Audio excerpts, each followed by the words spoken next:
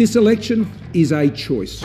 This election will determine whether we can come together. This election is absolutely crucial. What's really important, of course, is 12 of us in a giant 303 rifle. Please explain. You're listening to the 4ZZZ Breaks the Election podcast. Hello, election watchers. Welcome to 4ZZZ Breaks the Election podcast, where our newsroom breaks down what is happening for the election for April 28, 2022. Just 23 full campaigning days away until the federal election. My name is Alexis Pink. I'm the news coordinator here at 4ZZZ. Joining us today is the 4ZZZ newsroom. Hi, I'm Miyuki. I study journalism and biomed at UQ. Hi, I'm Catherine. I study journalism, French and philosophy at UQ. Hi, I'm Tim. I'm studying journalism and science at UQ. On today's podcast, we're talking about inflation and how it will impact the economy, conspiratorial talk from Coalition Frontbench about China, and the Greens' proposed mining tax. So, let's begin at the beginning. Kathy, tell us about what's happening with the Reserve Bank. Yeah, in an effort to try and curb rising inflation, the Reserve Bank of Australia has tipped interest rates to rise. The move will increase repayments to the nearly 3 million Australians that currently hold a mortgage. This comes following Australia experiencing a 20-year record high inflation rate of 5.1%, which has disproportionately affected younger Australians. This rise in cost of living is most obvious in the non-discretionary inflation figures, which sits at an even higher 6.6%, meaning that everyday essentials like fuel, meat, and health services have increased dramatically. Despite the concern, the Coalition have said the rising figures are largely out of their control, blaming COVID-19 and the war in Europe. However, Labor has attributed these rises to poor economic management, stating that the government's high debt and rising inflation existed long before these world events. Shadow Finance Minister Jim Chalmers described the expected rise in interest rates along with high debt and rising inflation as a triple whammy for Australians. The current inflation rise has also marked the first time since 2007 that inflation has risen during an election campaign. Okay, so interesting times ahead. Big rise in inflation. How is that going to impact people during the election? Yeah, especially younger people. Rising inflation means the cost of everything will go up, and that discretionary inflation figure as well means things like groceries, meat, the basic essentials, they're disproportionately higher as well. So anyone that's younger or don't have a lot of money to fall back on, that'll hit them especially hard. This also comes along with the issues around wages. The wage price index only 2.3%. That's off the essentials index by, 3 times over almost. How does that affect people's sort of daily budgets? Yeah, that definitely tightens the belt, especially as Tim said, on the people that don't have fallback options, that don't have savings or investments to kind of see them through that time. You could see Australians that do have this tightening effect relying more on cash handouts from the government, which makes the LNP's option to, quoting Labor, staple money onto the election bill more tantalising perhaps. Simon Birmingham, who's a coalition senator, is saying that Australia's inflation rate is still lower than most other developed economies like the US and UK, Germany, Italy and Canada. Is that argument effective? Does that mean anything to anyone? It definitely is. So, for example, in America and Canada, I think it's around about 8%. But the difference to that is they've already made the decision to rise their interest rates.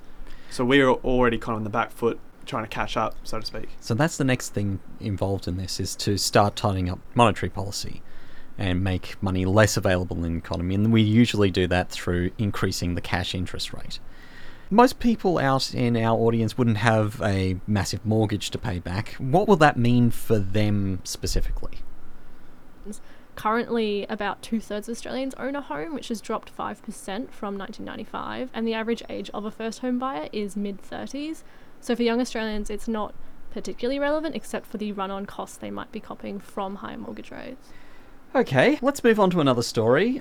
Tim, tell us what's happening with Karen Andrews. Yeah, so yesterday morning, Home Affairs Minister Karen Andrews alleged the timing of the Chinese Solomon Islands Security Pact was an intentional act of election interference, with goals to hurt the coalition's chances of re-election. Andrews stated that Beijing was clearly very aware we were in a federal election campaign at the moment, but Labor was quick to dismiss the claim, with Shadow Treasurer Jim Chalmers saying the statement was conspiratorial. And here's what that sounds like. Even by the incredibly low standards of this government, I thought what Karen Andrews said was remarkably desperate and remarkably unhinged. Yeah, so another good moment there for Jim Chalmers on the campaign trail. But why is this story important?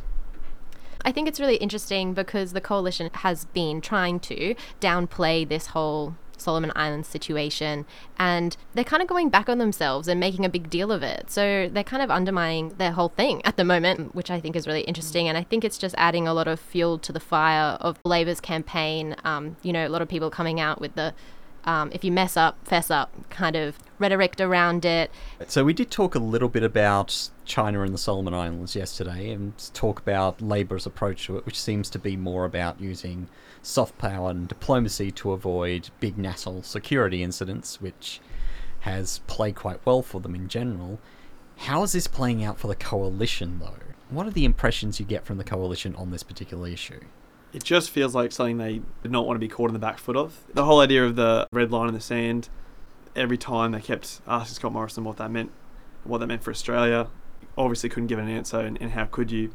Because what are you going to say? You're going to go to war with China over that? It just seems like something that, not an issue you wanted to be caught over. Yeah, so the concern would be if we set a red line, that China might try to cross it. Yeah, I think the coalition is really doing everything in its power to shift the blame off them. They're doing everything they can to wash their hands of this situation and try and put as much distance between it and them as possible. Which is fairly weird because national security tends to be a strength for the coalition in general. Absolutely, it's undermining their whole policy that they've put forward. Last story, Greens are proposing a new law as well, a new tax. Miyuki, tell us a little bit more about it. Yeah, so Greens leader Adam Bandt has announced his party will push for a new levy on coal exports, which will fund climate disaster recovery, improve the budget bottom line by $51.9 billion, and aim to create 805,000 jobs.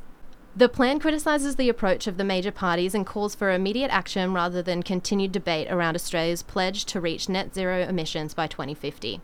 Mr. Bandt said that net zero by 2050 is an empty slogan for someone else's problem. We don't have another 3 years to waste.